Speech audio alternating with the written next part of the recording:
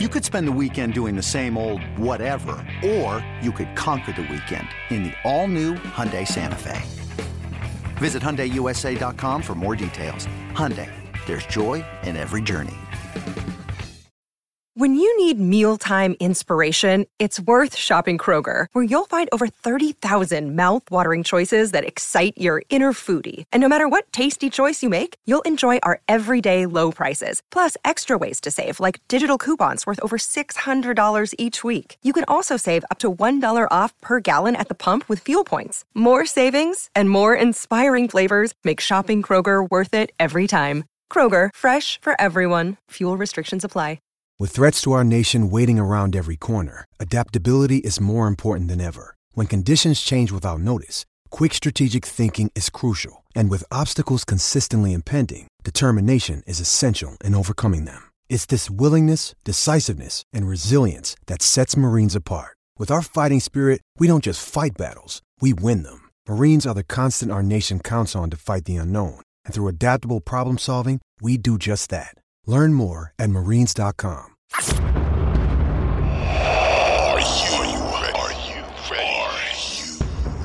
Are you ready for some scalding hot takes? Talking Vikings with Dane Mizutani and Chase Frederick. This is Inside Purple and Gold. What's going on, everyone? Welcome back to Inside Purple and Gold. I'm Dane Mizutani, joined today by our good friend Paul Hodawanek. Paul's always a good one to have onto the show. He's super insightful, does a lot of good work for Purple Insider, and is kind of a jack of all trades in the Twin Cities. Before we get into Paul, and then before we get into this episode of Inside Purple and Gold, just wanted to touch on some pretty tragic news, coming out this morning. Former Vikings defensive coordinator Adam Zimmer has passed away at the age of 38. His sister, Corey Zimmer, posted that this morning, just kind of alerting people of the passing. Obviously, the son of longtime Vikings coach Mike Zimmer. Just horrible, tragic news. And there's really no way to kind of talk about this and then segue into sports. But just wanted to kind of offer our thoughts and prayers to the Zimmer family. They did a lot of good for this franchise. Adam Zimmer, we spoke to him regularly over the last couple of years, and just a great guy gone too soon. So wanted to make sure we touched on that. And then, like I said, there's no way to kind of segue out of that. But we'll try our best to kind of just touch on the Vikings and kind of, take a 30,000 foot view of the team. But yeah, thoughts and prayers to the Zimmer family for sure. All right, I guess we'll get into the show. Paul, you were obviously watching the game this weekend. Just another, we talk about it every week, but like another victory that could have gone the other way. But you look at where the Vikings stand right now. They're number 2 in the NFC after the Giants lost to the Seahawks this past weekend. And correct me if I'm wrong, or curious to hear what your take is on this. Like, the inside track at the number 2 seed, right? Because you look at the rest of the NFC, it's kind of watered down, and we've talked a lot about that. I think the Dallas Cowboys might be better than the Vikings, but they play in the same division as the Philadelphia Eagles. Where do you look at where the Vikings stand kind of in jockeying for position for that number 2 seed? Yeah, whether or not you believe, the Cowboys are better, or the 49ers are better, mathematically, it just may become hard for either of those teams to push the Vikings off of that number 2 seed. The Vikings have a 96% chance to make the playoffs. They have a 94% chance to make the division, and they're 6-1. And so I think, an average kind of simulation of the rest of the season puts them at 12-5. You say they lose to the Bills, they lose to the Cowboys. Maybe they don't go 6-0 in the division. They lose one division game in there at some point, because it's hard to run the table with your division, no matter how bad it is. And then maybe you throw in one other kind of clunker game in there where everything goes wrong. They don't get bounces, and it's just something weird happens. They lose to the Patriots or one of the New York teams or the Colts or something. Like, that is definitely on the table with the way this team is playing and how, they're kind of keeping it close with any opponent. So I think pretty realistically, you can say, okay, maybe they go 6-4 the rest of the way. That still puts them at 12-5, and it puts those other teams in a really hard spot to try to get past them, because the 49ers are 4-4. So are they going to win every game or even just lose one game the rest of the way? That's kind of what they would need to do.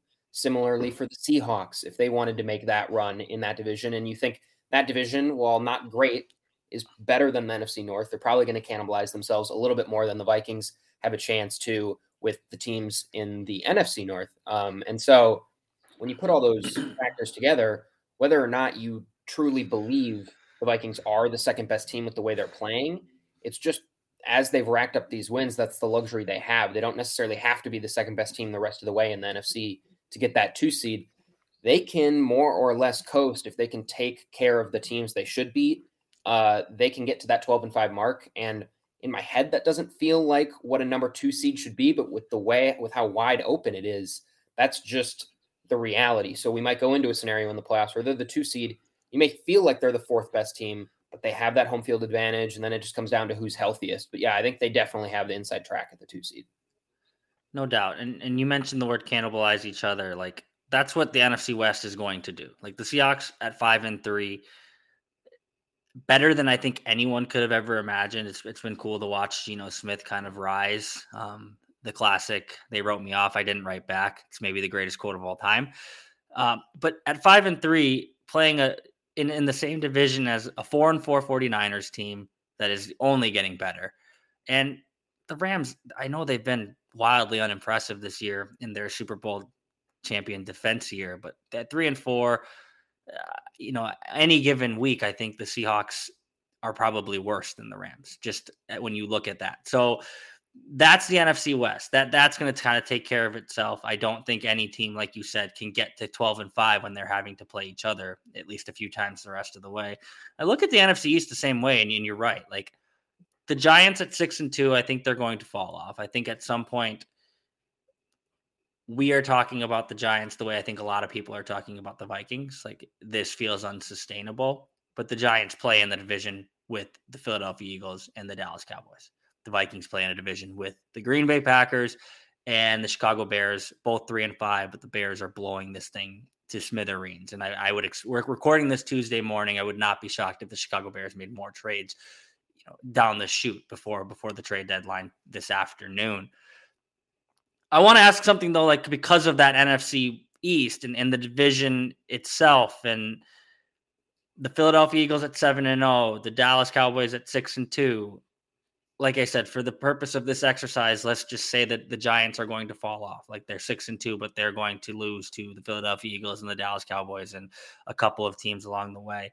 Is there a world in which the Vikings can be the 1 seed? Because I look at their schedule, it's soft. I agree with your take about you do have to account for the fact that there's going to be some clunkers. The Vikings, the way they've won so far, is unsustainable in the amount of success that they've had in 1-score games. So you would assume that at some point it's going to go the other way.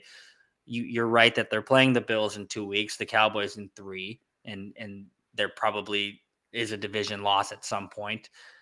But I look at the schedule, and I know Philadelphia's schedule, I'm looking at it now, is also very, very soft. So that maybe that's the answer to this question. Maybe no, they can't be the 1 seed because of that.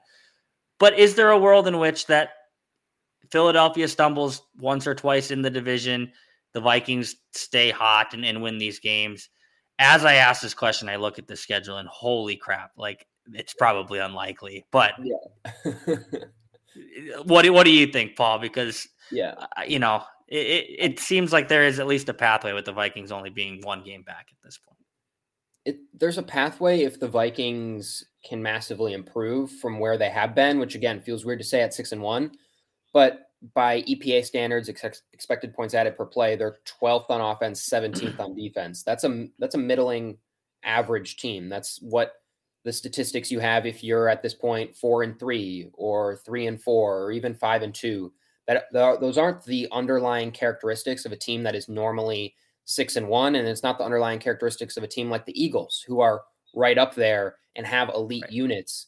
And so, yeah, it may just come down to the schedule, but more than that, it's just the Vikings have consistently found ways to win. And at this point, it's becoming less of an anomaly and just something that they have continued to show that they can do. They're generating turnovers in these big spots. They're coming up with big stops when they need to. The offense is doing just enough to get them where they need to be. And so I think over the course of a season, that can be sustained a bit, but I think it's still once or twice going to catch up to them.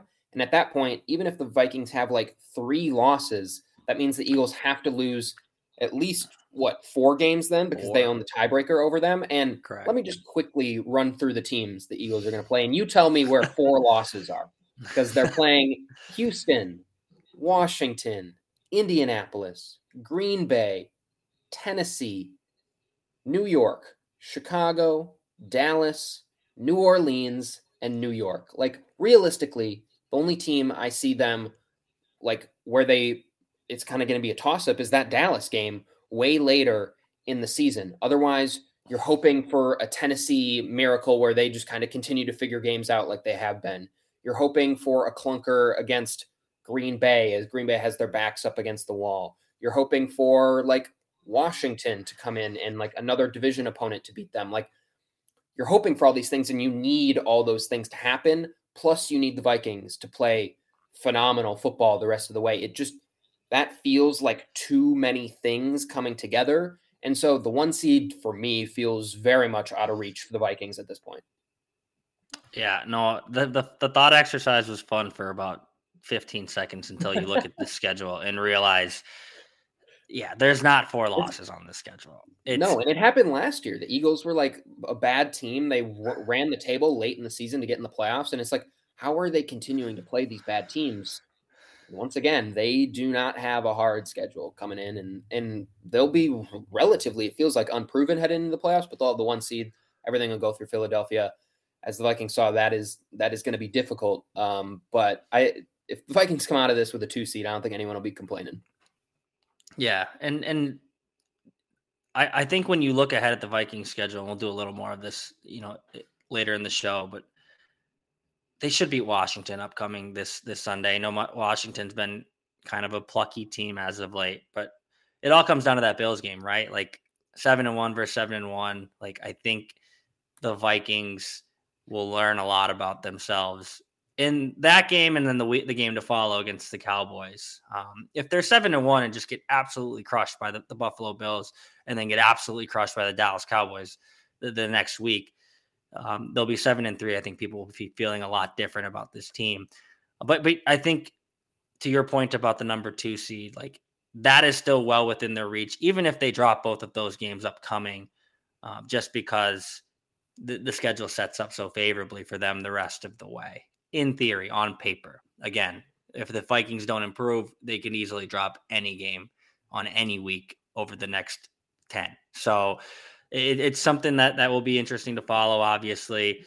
When we come back, we'll talk a little bit more just kind of about this team big picture wise. Obviously, we've talked a lot about how they've had fortunate luck with injuries so far, and it's finally starting to catch up with them. Welcome back to Inside Purple and Gold. I'm Dane Mizutani, joined today by our good friend Paul Hodawanek. We talked about where the Vikings stand in the NFC, and I think we both kind of agree that, like, yes, there is a pathway for them to be the 2 seed, might have the inside track. But Paul, we are starting to see injuries finally catch up to this team. They were so fortunate for so long throughout this season. And when it comes to impact, I think there are worse players that could have gotten hurt for this team. But Irv Smith, tight end, out for the next few weeks. It's like a high ankle sprain. And Dalvin Tomlinson, he is week to week as well with a calf injury. Is that a big deal? I asked that knowing you never want to be injured as a football team. You obviously want to be at full strength at all times, which the Vikings have been throughout this season to this point. But is it a huge deal that the Vikings will be without Irv Smith moving forward? And it sounds like without Dalvin Smith, at least for a couple of games here in the immediate future.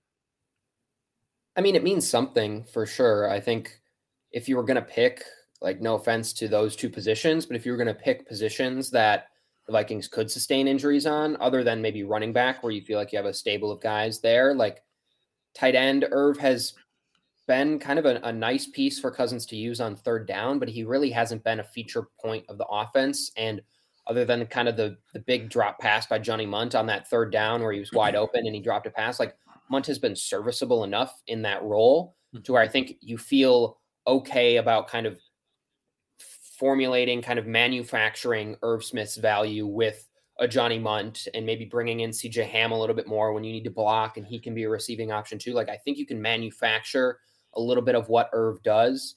And then on the defensive side with Dalvin Tomlinson, again, not a player you would like to lose. Obviously that was like a big kind of spend for them to get in at one point. But again, an interior defensive lineman where you have a couple guys that have at least played that are behind him. I think, again, that's an area where you're okay to have lost that guy. So I think it matters in the sense that the Vikings have kind of straddled a fine line despite being the healthiest team in the NFL, according to PFF's WAR metric, wins above replacement metric. They measure each week like how much wins above replacement you've lost due to injury heading into that week. Last week, heading into this game after the bye, the Vikings had lost the lowest value of wins above replacement. So just think like the lowest value is sitting on your bench. Like every other team is dealing with more than the Vikings are dealing with. Now that'll spike a little bit without Irv, without Dalvin, but coming into this week, that's where they were. And they were always kind of 1, 2, 3, even when Harrison Smith was out or Andrew Booth was out or someone like that, they were always still way, way low on that metric. And so now that brings them probably still pretty low on that metric. But what really will be the test is if they lose a wide receiver or they lose a cornerback, one of these positions that both are more important positional value wise, but also just thinner. Because if you lose even like, let's not even go to the scenario where you lose Justin Jefferson, because then your whole offense falls apart. But even if you lose a KJ Osborne or an Adam Thielen, you're moving down the depth chart to guys that really aren't threats whatsoever. And it probably is why, again, people might already hear about a move here after, but it's why you'd push for a move to wide receiver or push for a move to cornerback in a trade. Because again, you lose Pat Pete or you lose Cameron Dantzler, that seemingly already kind of taped together secondary is injecting Chris Boyd or an injured, like injury prone Andrew Booth or a just like not exactly the guys you want to be putting in there. And so I think they can handle these. And with Washington coming up, I think they can beat Washington without those players. But the test will be, you're inevitably going to lose someone of a bigger, like of more importance than one of these guys, one of the edge rushers or Eric Kendricks, or just one of these guys are bound to miss a game or two. That's just how football works. And so when those things start to happen, that'll be when I'm really interested, because right now these injuries obviously don't help. But if you were going to pick a spot to lose guys, I think these are ones where they can sustain. It's just, can they sustain if someone else goes down? Yeah. And I think it is a good reminder that like the Vikings were not going to be the healthiest team of all time throughout this whole season. Yes, they've gotten extremely lucky to this point. There is probably something to be said about the sports science side of it. Don't want to downplay that too much, but I think a lot of this comes down to just luck, and sometimes injuries happen, sometimes they don't. They are starting to happen, and I think if you're the Vikings, you have to kind of enter, again, we're recording this on Tuesday morning, but you have to enter this deadline assuming that something else could happen down the road, because you're not just going to stay healthy the rest of the season. It would be a little bit irrational to believe that. I think a little bit irresponsible to believe that as a front office, with the Vikings playing, I'll say as well as they have to this point, but I guess in the record wise, like with where they stand at 6-1, you have to kind of plan for contingencies beyond kind of your starters and your first immediate backups. I think it's a good point about the positions that you're losing though. Like tight end, like, yes, like that plays a decent role in this offense, but I think there are avenues, like you said, with Johnny Munt, and he's been serviceable, and maybe you work to get the ball to KJ Osborne now a little bit more. And I know it was a different offense, but when Irv Smith missed last year, that you saw KJ Osborne really kind of step up and become that third pass catcher. So I think while you never want to lose a guy like Irv Smith because he has been dynamic at times this year, it's something that you can kind of stomach with playmakers across the board. Same goes with Dalvin Tomlinson. And I guess that kind of leads into our next guy, like Zadarius Smith. Like when he went down on Sunday, I think that was an injury that you're looking at like this could tank a lot of things because he has been absurdly good this year. Someone who I really didn't think had this in him. And you look at a guy like Danielle Hunter. Like I thought that was how Zadarius Smith was going to look this year. Danielle Hunter looks like a shell of himself, still impactful at times, but like not the same player that we grew to know over the course of his first 4 or 5 seasons in the NFL. Not the case for Zadarius Smith. He looks just as dominant as he ever has. I think he's tied for first in the league at 8.5 sacks. Just dominated the game on Sunday against the Cardinals. That's the type of injury that could really hurt. That injury of a player of that stature. But what have you made of Zadarius Smith's game to this point, aside from the fact that he's just been wholly dominant? Has he surprised you with I guess his durability, his ability to kind of battle through, but I guess more so with his production at this point in his career, coming off a serious back injury last year? Yeah, the back's not anything to mess with when we talk about injuries, especially one at a position where you're bending, you're twisting, you're doing a lot of things that involve that back. If it's even just a little bit stiff, that takes away from your effectiveness, and it's a scary injury that you feel like might linger.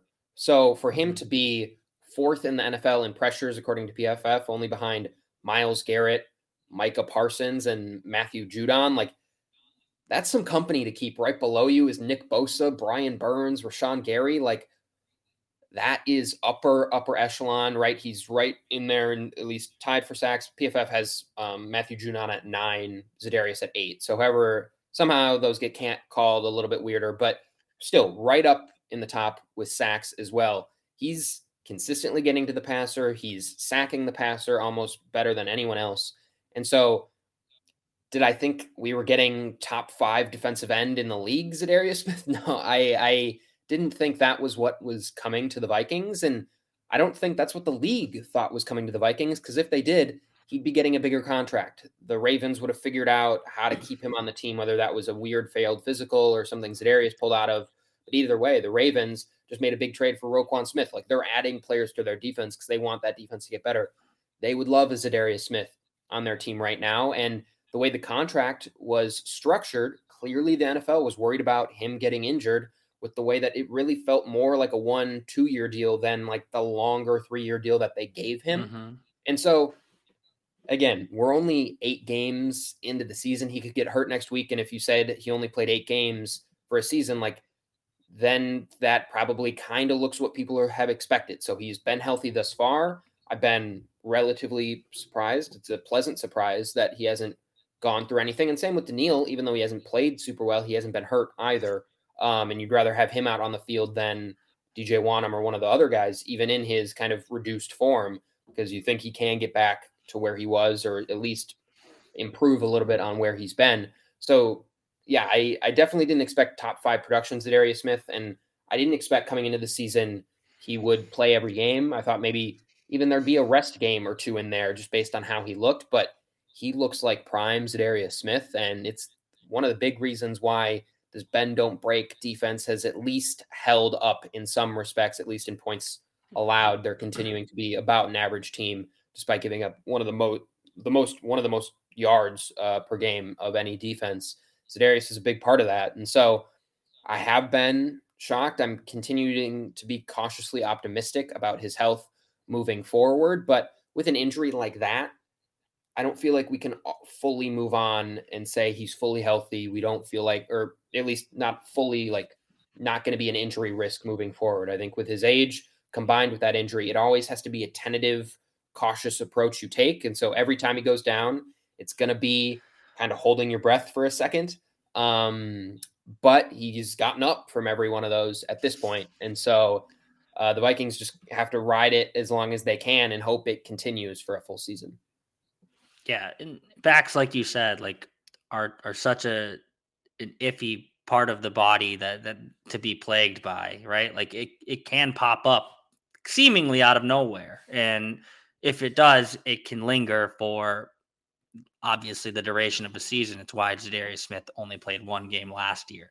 So I think it's when you look at a guy like that and you look at the way the defense has played, like you alluded to, like he has covered up for certain warts that this team has had. And the defense still has many warts that we talk a lot about, but he is a guy who can kind of band-aid issues on a very micro level. Like you saw the game, this past Sunday as a perfect example of that. Like Kyler Murray was still torching the Vikings at times.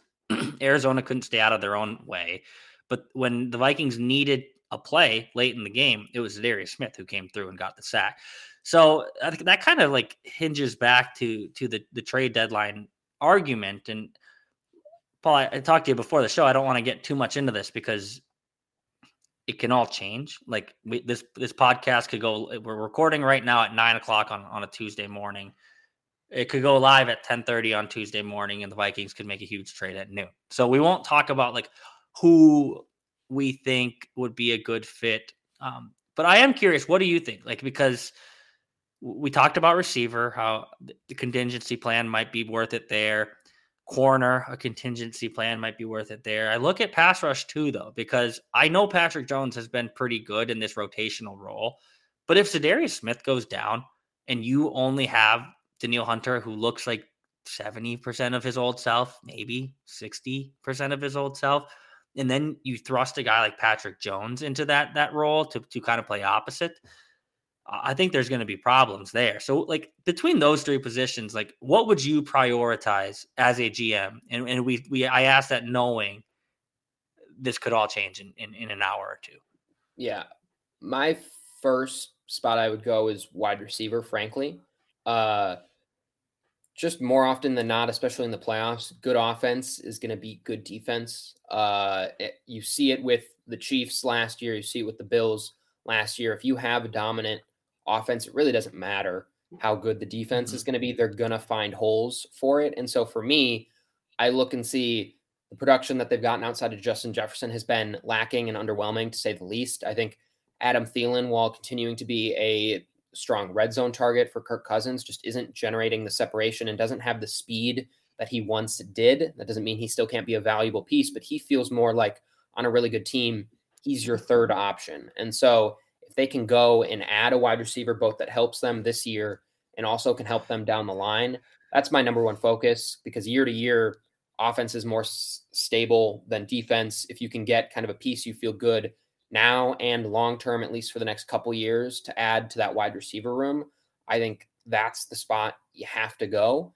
But I certainly think cornerback and edge are right there next to him. And it's no coincidence. Those, when you look from a draft perspective, when we talk about the draft and you talk about positional value, those are, other than quarterback, kind of the three most important positions that people are looking for. It's a skilled wide receiver, it's an edge that can get off and rush the passer, and it's a cornerback that can shut some things down. And so it's still where the Vikings need players, and it's why it was kind of questionable, or it has been questionable in the past, when they draft a safety in the first round and they don't go and try to get one of those really big premium position players. But I think it's smart at this point for the Vikings to push it all in. I have been consistently a kind of a proponent of maybe you should rebuild this thing, because what kind of peak can this team achieve?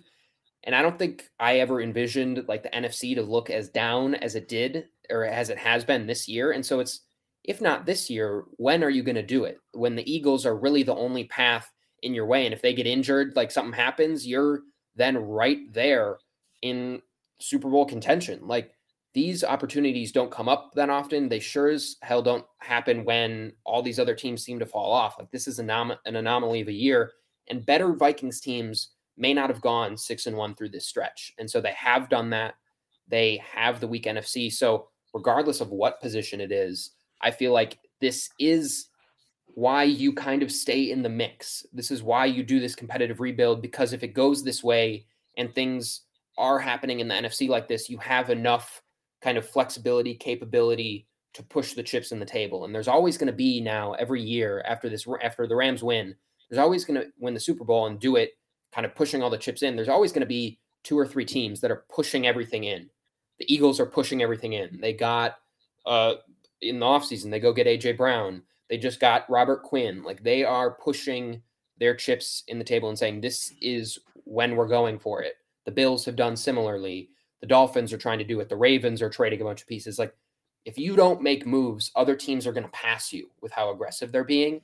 And so because this year is one that they can take advantage of, it feels like if they don't make a move, they're not staying stagnant. They're actually falling back because other teams are going to make moves. The 49ers go out and get Christian McCaffrey. Like, by standing pat, you're not standing pat. You're falling back. And so if they really believe they can go and chase a Super Bowl this year, which at 6-1, you kind of have to, they need to be one of these teams looking to push forward and make a trade, sign OBJ, do something to really try to affect the math of this thing and really try to switch some things in their favor heading into this home stretch. No, I think that's a tremendous point. And I want to dig more into that when we come back. We'll break real quick and then kind of dig into the idea of like the NFL is a poker game. Is it good to push all in? More on that when we come back. Welcome back to Inside Purple and Gold. I'm Dane Mizutani, joined today by our good friend Paul Hodawanek. Give us a follow. We're on Apple. We're on Spotify. I think we're recently added to Google Podcasts. If you like what you hear, give us a follow. Give us a rating. Give us a review. Join us for this ride. I don't think any of us thought we'd be talking about a 6-1 football team at this point, but we are. And I think it's obviously something that's generated a lot of intrigue. Paul, before we broke, you were talking about the idea of pushing all in. And I guess I'll take a term out of Kwesi Adofo-Mensah's, book, and I'll say going full Rams, right? He said in the USA Today article at the beginning of training camp in July, he was quoted saying, you never want to go full Rams. You want to give yourself as many kicks as they can at it. You don't want to push everything forward for 1 year. You want to give yourself 3 chances, 4 chances, 5 chances with the hopes of winning 1 or 2. And I understand that. Like, I understand the idea behind that, the idea that the NFL, the league itself is so fickle that wins and losses are decided by minuscule plays over the course of a 60-minute game. You look at the Cincinnati Bengals, I think are a good example. Like last year, when the Bengals were in the playoffs and they were struggling to beat the Oakland Raiders in the wild card weekend, I don't think anyone thought that team could make a run to the Super Bowl, but they did, because the NFL, and I think even more so than in years past, is starting to become more of a parity league. The wins and losses are separated by so little. So I understand what Kwesi is saying when he says you don't want to push all in with the idea that we could have the best team and the best team doesn't always win. I get giving yourself as many kicks at the can as possible. But to your point, right before we broke, I thought it was a great point. If you're not going to push, at least you don't have to look, don't trade 15 first-round picks for an aging wide receiver. Like, don't trade 10 first-round picks. Like, no one's asking Kwesi to do that, but you have to push a little. You got to raise the stakes because you're at 6-1. And like you said, like we've talked about on this podcast, like everyone on every podcast, every talking head show that exists has talked about throughout the course of this year, the league is down. The league is flat. And if you're the Vikings and you're 6-1, it's certainly worthwhile to take a swing. It doesn't have to be something that depletes your draft picks for years to come. But I think the team kind of owes it, the front office owes it to the players to kind of take a swing here. And I guess like to themselves, because how often are you going to be 6-1 with a chance to kind of make some real noise in the playoffs? Where do you stand in that idea of like the contrast of like, yes, building for the future, but also staying and competing and contending in the present? Building the like sustainable contender, I think, is the pinnacle of what every NFL general manager wants to do. If Kwesi was saying, we don't want to be a sustainable winner, then I would question like his media strategy. Like, I get that that's what you, in an ideal world, you want to build a team that every year can be a contender that's there and like pushing for a Super Bowl. And in reality, those teams, like, they don't exist outside of if you have Patrick Mahomes or if you have Josh Allen. Like, that is the only thing that can sustain you through years and years of changing coaches, changing players, changing everything. Like, everything around you is going to shift in the NFL. That's just the way the contracts are set up, the salary cap set up. Like, it's you can't sustain the same group, the same run for years on years. The only way you do that is with a game-changing Hall of Fame level quarterback. Kirk Cousins isn't that, even to the most like ardent Kirk Cousins supporters. He is not that. And so you have to take an approach of, when you're in one of these seasons with a quarterback of Kirk's level, you have to go for it. You have to push for it. It's like Baltimore with Joe Flacco, or it's the Rams even with a Matt Stafford if you want to go there, or it's like that. When you see some team kind of rise up and have one of these years and then don't sustain it, it's when they have a quarterback of Kirk's ilk. It's not like building a sustainable team is going to be very, very difficult when you don't have one of those life-altering quarterbacks. And so I get that you want to be a team that can do this for year over year over year. It's just not the reality of it. And frankly, other teams with the Patrick Mahomeses, with the Josh Allens, they're going to be able to beat you if you're not going all in and pushing. That's how you beat one of those teams, is you have everything else. You've overwhelmed them with all of these other pieces that you've gone and added. So I think the sustainable winner is just, it's not really a reality in the NFL, and it's not going to be part of the Vikings reality as the team is currently constructed. And so when you get in a position like this, where they're a shoe-in to make the playoffs and they have a chance with a weakened Buccaneers team, with a weakened Packers team, with an Eagles team, despite their dominance, is still led by a Jalen Hurts team that really looked bad in the playoffs when they had their opportunity. Like, those are the factors. Those are the blinking green lights of go for it, go for it, go for it. And so I think you got to do it. And yeah, if you trade a second round pick, a third round pick, like, obviously you want those day 2 picks. Like, I'm a massive draft guy. I would rather they have those picks than not. But at some point, those guys got to turn into players, and you need them, and you hope to have players for a run that you can make like this. And so just go out and get those players. Get ready, do it now, and worry about the future later. You don't have to trade the whole farm system, and I don't think you're going to need to for anyone that's out there. But just go find solid value and try this thing, because odds are, if you run this same team back for another year, they're 3-3 or 3-4 at this point, or 4-3, and you're just hoping to get in the playoffs. You aren't looking to push further than that. And so I see no reason. I think it would be malpractice if they don't try to do something. Yeah. And you look at the league as a whole, and yes, I think the sustainable model is something everyone's chasing. I think if you took a poll of 1 million Vikings fans and you said they're not going to do anything this year, but they're going to win 3 Super Bowls in the future because they didn't do anything this year, like, everyone would be like, yeah, that's a great idea. We'll take that. Well, but it doesn't exist. There's been one dynasty in the past 2 decades, and it's been Tom Brady. Like, it hasn't even really been, like, yes, the New England Patriots and Bill Belichick get credit for that, but just look at who's won the Super Bowl. And then I want to kind of circle back to who won the Super Bowl when it was in Minneapolis. But in the past 4 years, the New England Patriots won the Super Bowl. They beat the Rams. The Kansas City Chiefs won the Super Bowl. They beat the Niners. The Tampa Bay Buccaneers won the Super Bowl. They beat the Chiefs. And the Los Angeles Rams won, obviously, last year. They beat the Bengals. Last year's is more like this year in what I think. And, like, if you're trying to model something, if you're Kwesi, if you're the Vikings, it's what the Rams did. It's taking Matt Stafford. It's who is, we can liken to Kirk Cousins for the general sense of this argument.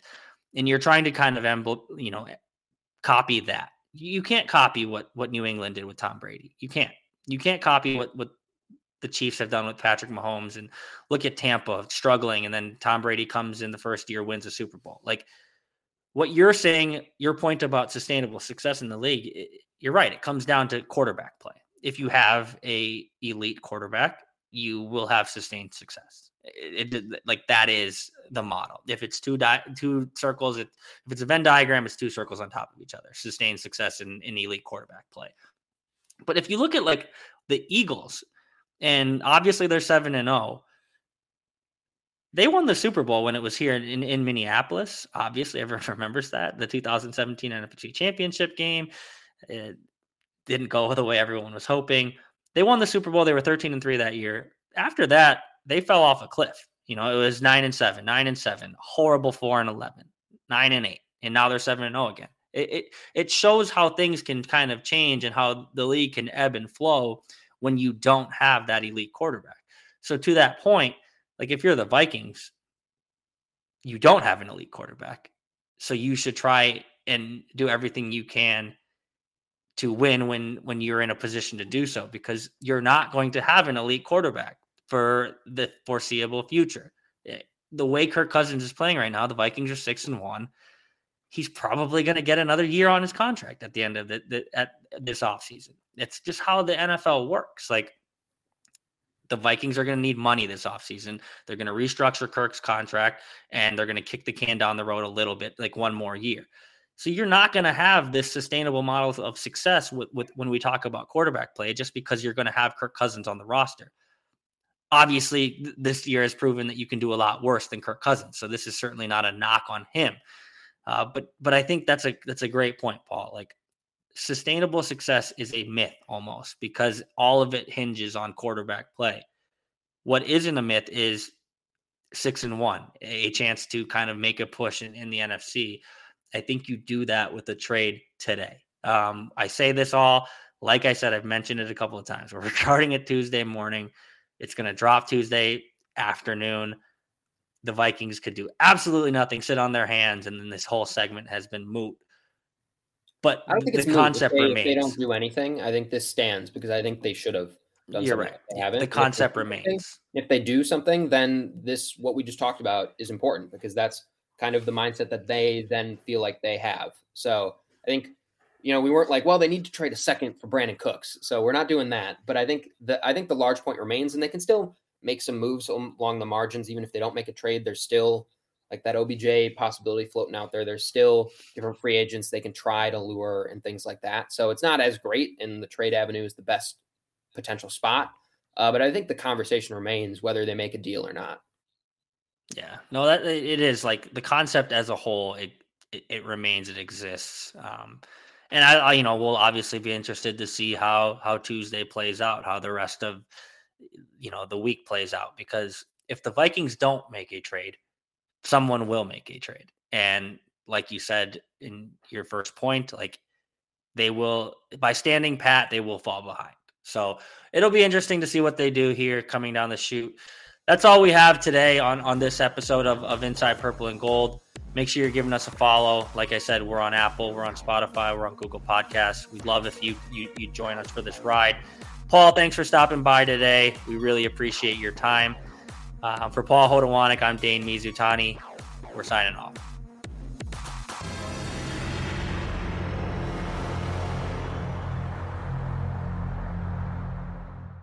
.2400 Sports is an Odyssey company.